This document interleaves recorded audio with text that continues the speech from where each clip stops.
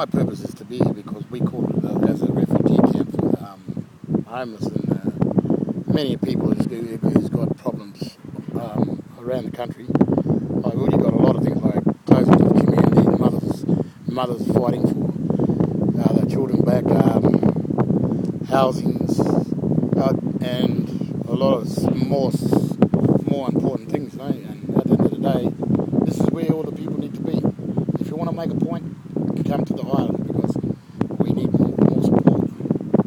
Yeah, a lot of the communities are being closed down in the northwest.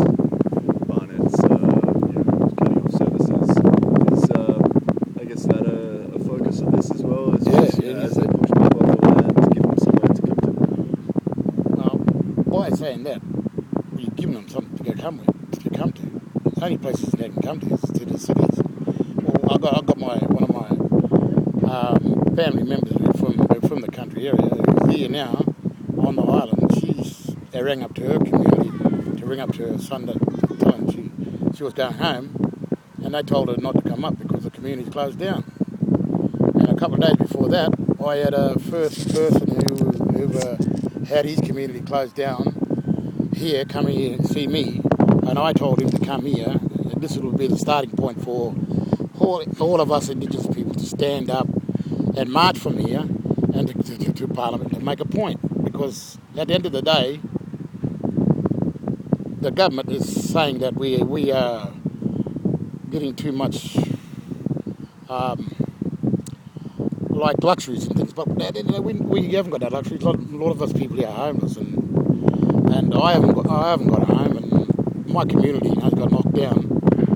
Well, that's the only luxury I had. It's my community, and it's been smashed in one day. I was going to ask you about that. I don't know, this is a difficult and quite an emotional question, but can you, coming from the Swan Valley Noongar community, what effect has it had on the family and on the community since the closure of that community, and how dramatic has that effect been? It's been a major thing to me, because I feel it every day when I come here protesting things, because I lost my sisters, two sisters, and I lost my mother and home. A lot of people who built the community are homeless, and all we need to do is just to go home and build our community back and build it for people like who's homeless, people from country who's been ripped off out of their communities, where they can come to a community in the city where they can be safe and practice their culture and that, because other places where they go is just run by corporations, and corporations are, I call them coconut corporations, because they don't understand the cultures and the living conditions how we live as traditional owners. Yeah. And just finally, mate, Tony Abbott the other day said that he backed Barnet and the closure of these communities, and he said that people living out in these remote communities were just doing so for a lifestyle choice. So-called Prime Minister. What's your response to Tony? Lifestyle? Dingoes. I wouldn't know what a lifestyle is, because my lifestyle is just sleeping on the ground and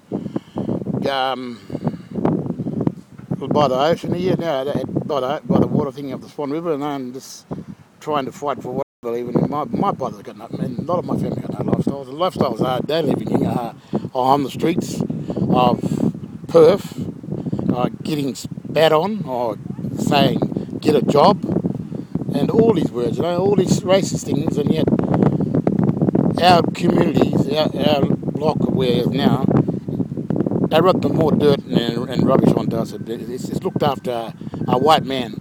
It's called the White Man's Park. It's looking after our community. And I really, really want to go home and take my mum home, because we've got no lifestyle. None. There's none.